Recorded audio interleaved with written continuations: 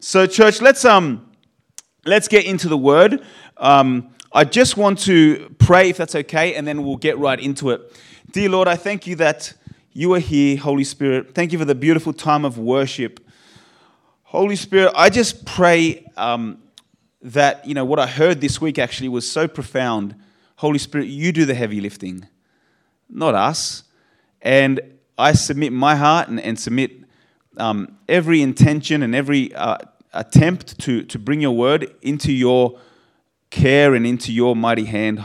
And I thank you, Holy Spirit, that you do the heavy lifting. You do the talking in people's hearts, and commit this whole service and this next part of the service into your hand. In Jesus' name, amen. Church, so I just want to share a word, one that I kind of, earlier in the year, I shared a bit on, but I've called this the importance of relationship, but revised. So there's a little bit more that I wanted to share about the importance of relationship. And so I'll just reflect for a moment on how hard it was, and I'm sure you could probably agree with me that during our pandemic time, right, of as a nation, as a state, New South Wales, that's where I was living at the time, the inability to connect with others became really, really difficult. For some, it might have been a novelty to begin with. I don't have to go into work. I can stay in my pajamas. This is terrific, right? I'm saving money on petrol. There were a few little perks, maybe at the beginning. But as time went on, I don't know about you, but for me, it felt like a part of life's oxygen was cut off. It was like I'm not able to, physically be with anybody. The camera just doesn't cut it, right? And of course, Zoom audience, I appreciate that you are here and the fact that you've made the effort to come on. I'm not having a go at you in any way. But to not be in that relationship, it felt difficult, like as if a part of my oxygen was cut off. I know young people struggled, and I won't even speak about some of the, sad outcomes that happened at the time, right? Some statistics that went up were pretty terrible, right? But the point is, God made us to be relational. He really did. He made us to be relational, not to be alone, not to do this life isolated, but to be in community. From the beginning, God said to Adam, it is not good. I said that completely wrong. It is not good that man should be alone. I will make him a helper comparable to him.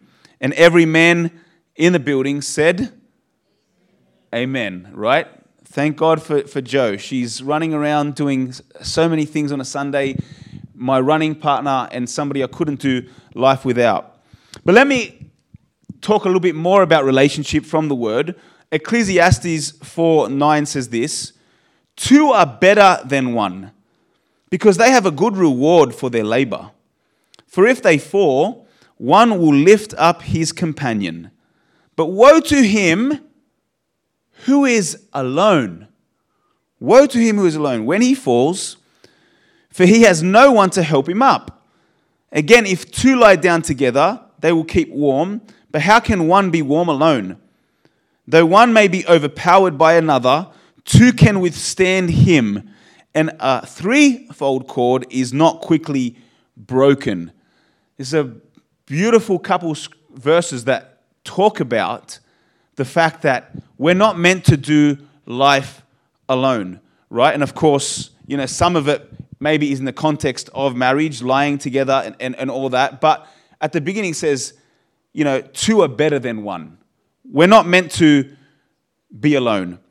In Proverbs 27:17 it says this, and I love this verse, as iron sharpens iron, so a man sharpens the countenance of his friend. Does anyone have a friend that they can think of that when they are with that friend, it feels as if iron is sharpening iron? I know I do. There are people that I associate with, people that I, intentionally choose to have time with, because when I'm with that person or those people, it's as if iron is sharpening iron. It's a transaction that occurs that is life-giving, and that is beneficial for my spirit and for their spirit in the Lord. Proverbs 17:17 says this, "A friend loves at all times, and a brother is born for adversity." Again, pointing out and making it really clear that you're not meant to do it alone. A friend loves at all times. And I praise God for those in my life who I can call friend. Jesus himself teaches us about the importance of relationship by calling those who do his will family. Now, you might have remembered a couple months ago, and if you didn't, all good. I shared this beautiful part of Matthew 12 that Jesus helping us understand that relationship in the body of Christ is not just, just a friendship and that's about it. It actually goes much deeper. And it says here in 12:46, "While he was still talking to the multitudes, behold, his mother and brothers stood outside seeking to speak with him. Then one said to him, 'Look, your mother and your brothers are standing outside seeking to speak with you.' But he answered and said to the one who told him, 'Who is my mother and who are my brothers?' And he stretched out his hand toward his disciples and said, 'Here are my mother and my brothers, for whoever does the will of my Father in heaven is my brother and sister and mother.'" And I love the fact that Jesus teaches us that relationship in the body of Christ is more than just a friendship that we share, but we are actually family. And I know for me, family means a lot to me. I'm Polish.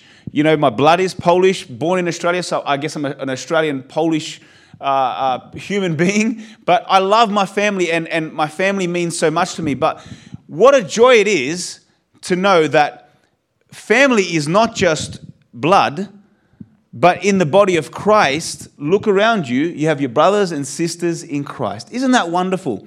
I know for Joe and myself, what helped us overcome the thought of leaving our community and our friends and family in the body of Christ was that in Canberra, we have a family, the body of Christ, who would welcome us with open arms and who would love us authentically and who would, bring us in. And that's exactly what happened.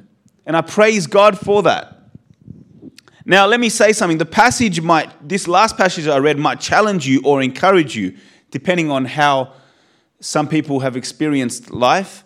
Maybe some of us are convicted because we don't treat our fellow believers like family. Maybe we don't. I associate with these people on a Sunday, but that's about it. Others might have a bad taste in your mouth when I mention the word family because of what you've experienced. And I'm not going to downplay that because, we experience different trials and tribulations. And sometimes the hardest of those trials are when you have difficulty with family, right? And so I can understand that some, depending on who you are, when I say family, it might be not the best kind of thought in your mind. But can I encourage you that the family of Christ is different? It really is. God can restore your perspective of family as you embrace your brothers and sisters in Christ. So I wanted to begin today's word with establishing how important the body of Christ is, family, and how important it is for us not to do our faith journey alone. Scripture after scripture, and then of course the words of Jesus highlight the importance of doing our life, this spiritual journey together with others, not alone. But let me ask a question. What's the danger of being disconnected to the body of Christ? What is the danger? Okay, we've talked about the wonder of being in family in the body of Christ. But what's the danger? The devil would love to kill, steal, and destroy those who are isolated and alone. When you disconnect from the body of Christ, you become an easier target for the enemy. In 1 Peter 5:8 it says this, "Be sober, be vigilant, because your adversary, the devil, walks about like a lion, seeking whom he may devour." Now I've got an awesome clip that I want to show you that will help me kind of illustrate this. This is where Christians misunderstand how Satan works. Scripture describes Satan as a lion looking for somebody to devour. Most people think that lions hunt by using just their sheer strength and intimidation, but in reality, lions are one of the most patient predators, and they stalk their prey because they know that whatever they're hunting most of the time can either outrun them or is in a herd which is collectively stronger than them. But the lion knows that as long as he waits patiently, one within the herd is eventually going to fall behind close enough for the lion to reach once he attacks. The devil is most likely not trying to destroy you head on. He's probably sitting there patiently waiting for us to be weak and to be isolated. He knows he can't get to us as long as we flee temptation, and he also knows that we're definitely stronger than him as a body of Christ. So what he'll do is he'll patiently wait for us to remove ourselves from community, to start to compromise, to weaken our spirit, and then that's when he knows he can attack, and that's how he wins. Really powerful description of how the devil, his ploy to be able to take us out. And I asked, what was the danger of being disconnected to the body of Christ? And for those who it went over your head, the video kind of spoke about the lion is a patient predator, right? The lion knows that as long as he waits patiently, one within the herd is eventually going to fall behind, close enough for the lion to reach once he attacks, right? The devil patiently waits for us to be weak and to be isolated. Now, I know for myself, and I'm sure others in this room might have also had a similar experience, it is the moments when I have felt weak or isolated, being vulnerable at that moment, is when I have had in the past an assault of the enemy against my mind, against my walk with the Lord. When I'm in that vulnerable place, he knows he can't get to us as long as we flee temptation. He knows we're definitely stronger than him as a body of Christ. Isn't that a powerful thought? When you're in community, when you're connected, and I'm not talking about casually connected, I'm talking about connected as in heart and soul, he knows that you are much stronger together. He'll patiently wait for us to remove ourselves from community, to start to compromise, to weaken our spirit. And isn't that the way it works? And that's when he knows he can attack. And that's how he wins.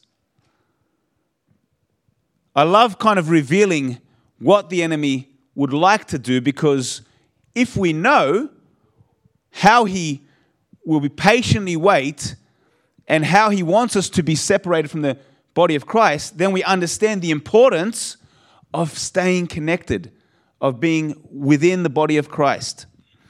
Now, let me share a story that illustrates the consequence of being disconnected to the body of Christ. This story, exactly of what I've just shown you on that video and shared, this story highlights it so well. The story highlights four stages of faith regression, okay? So instead of moving forward in your faith, going backwards in your faith, 4 stages. Let me read from Luke 22:31. It says this, and this is the story that Jesus predicts Peter's denial to begin with, and then we're going to go through the denial. In Luke 22:31 it says this, and the Lord said, Simon, Simon, indeed Satan has asked for you, that he may sift you as wheat. Back to what we were just, going through. He's looking to whom he can devour, right? But I have prayed for you that your faith should not fail. And when you have returned to me, not so something's about to happen, right? Strengthen your brethren. So I love how when you have returned, go back and be connected again. Go and strengthen your brethren when you have returned. Okay? So, because we're about to read what happens. But he said to him, Lord, I am ready to go with you both to prison and to death. Now, it's interesting that Peter boldly declared his commitment to Christ while in the safety of his brothers, right? Similar to the context of what we have right here. Boldly be able to declare my loyalty and my faith with my brothers and sisters in Christ. So easy, right? So wonderful to be able to declare that. Different story when you become disconnected. Then he said, I tell you, Peter, the rooster shall not crow this day before you will deny 3 times that you know me. So let's go through the story now and let's talk about and see how Peter, through his disconnect and isolation, regresses in his faith. Luke 22:54 says this, having arrested him, they led him and brought him into the high priest's house. But Peter followed at a distance. So stage 1 of this faith regression is his following became distant. No longer is he in close proximity with Jesus. He's now following at a distance. Separated from the other disciples and isolated, Peter follows at a distance. And how the enemy would love for us to follow to begin with, right? Follow Jesus from a distance. Commit some of your life. Don't commit all of your life. Allow your commitment to him to be, pretty good, not awesome. Just be half-baked, at a distance. This is not what Jesus had in mind in Matthew 16:24, where it's written, then Jesus said to his disciples, if anyone desires to come after me, let him deny himself and take up his cross and follow me. This is the opposite to what Peter is, the state that Peter is in at this stage. Not denying himself and following Jesus, but following at a distance. Peter is still following Christ, but incognito. He's no longer ready to die. Opposite to what he was declaring just moments ago, right? Having supper. I will go to prison with you and I will die for you. No longer the case. It has changed. Second, so the first one, stage 1 of Peter's regression was his following became distant.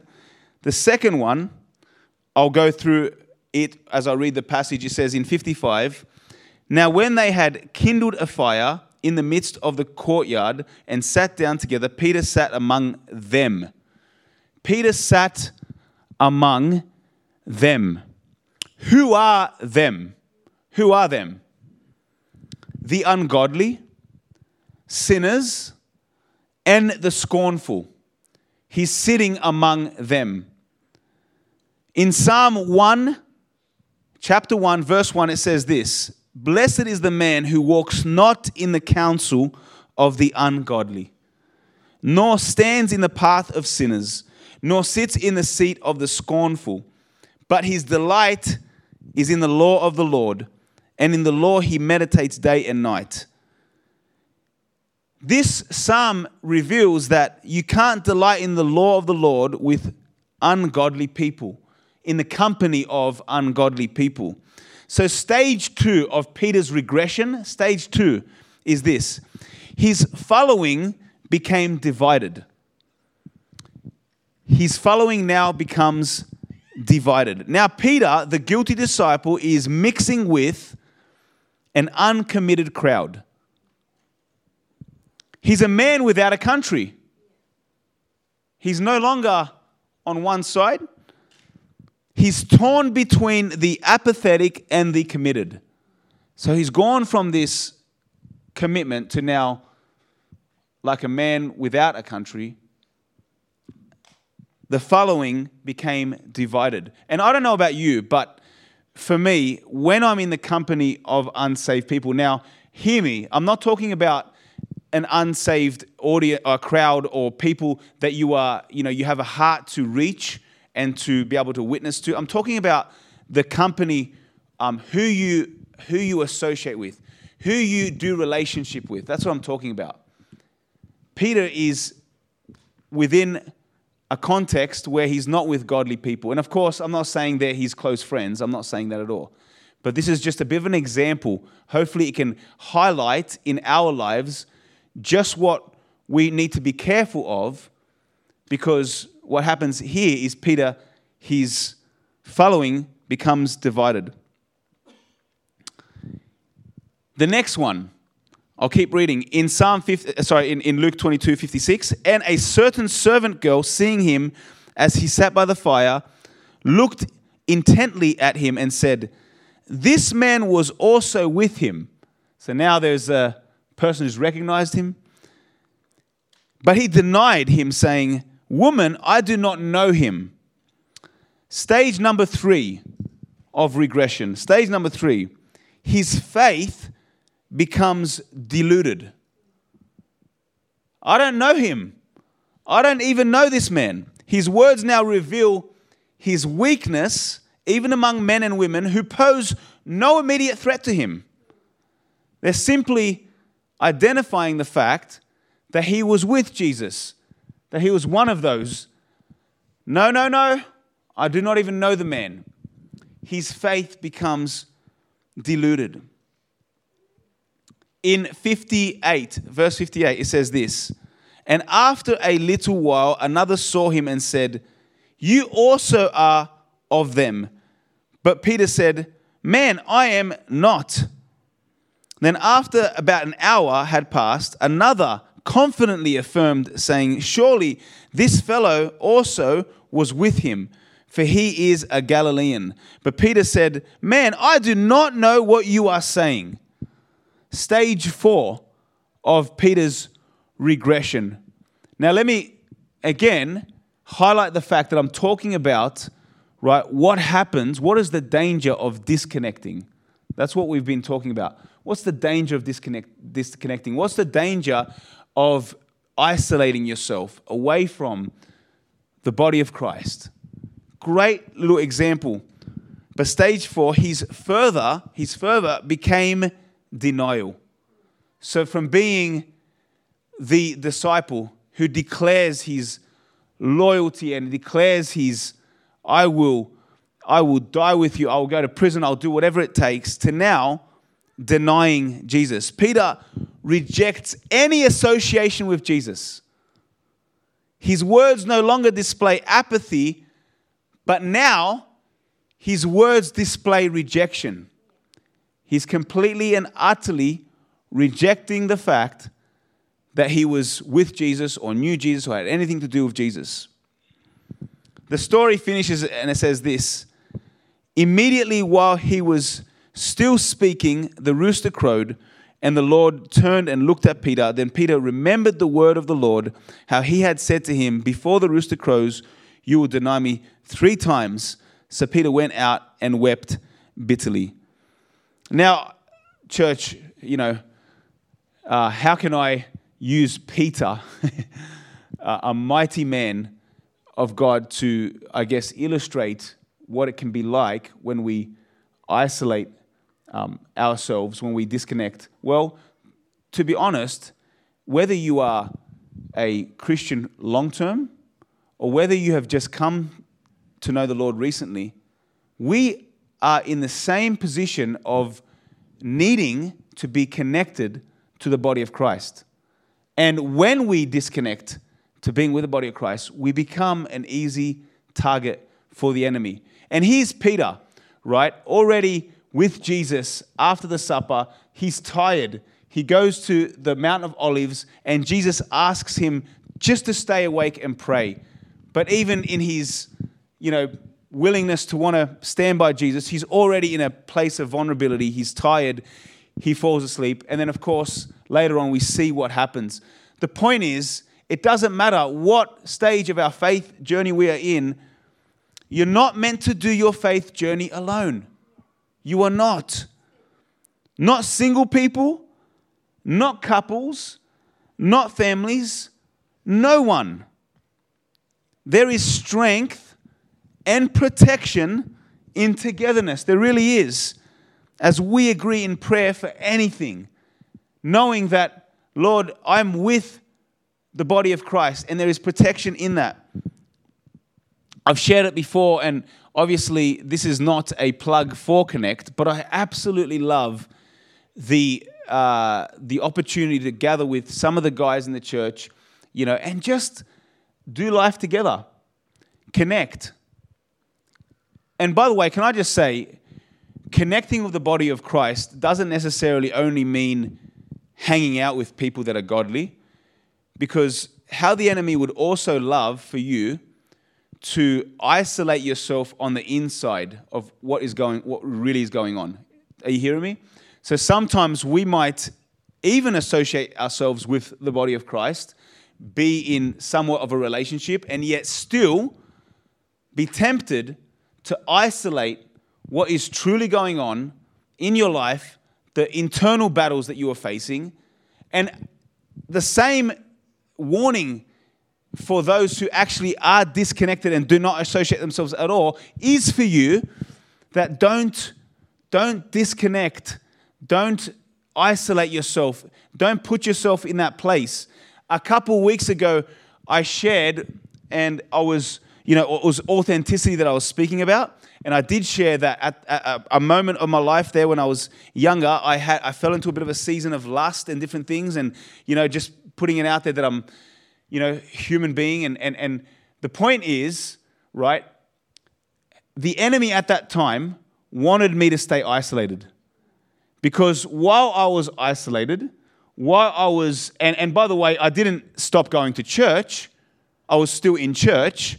I was still associating myself with Christian people, but on the inside, I was isolating myself, not wanting to isolate myself, mostly because of shame, mostly because of guilt, mostly because of reasons like that. But even in that place, the enemy will use that isolation to cause you to be even further trapped, to the point that if he can, he'd love to take us out. Love to completely and utterly take us out. So don't do your journey alone. I think about a couple of stories, Adam and Eve, right? Eve, and this is not dissing women in any way, but when did Satan come and tempt her? Not when she was with Adam, but when she was alone, when she was not with her husband, is when the devil came and tempted her, right? I think about David. King David, he was a man of great warfare and victory, and he was, doing mighty things. It was when he decided not to go to battle that he was in that place of vulnerability. He was alone, away from his men, that the enemy, he was tempted, and as we know, he fell. So, church, I hope that this sermon is able to illustrate that we are better together. We just are, and look, if you have been in that place of isolation, or you are right now in that place of isolation, the place that I spoke about, can I tell you something? Go and connect, truly connect, not superficially connect.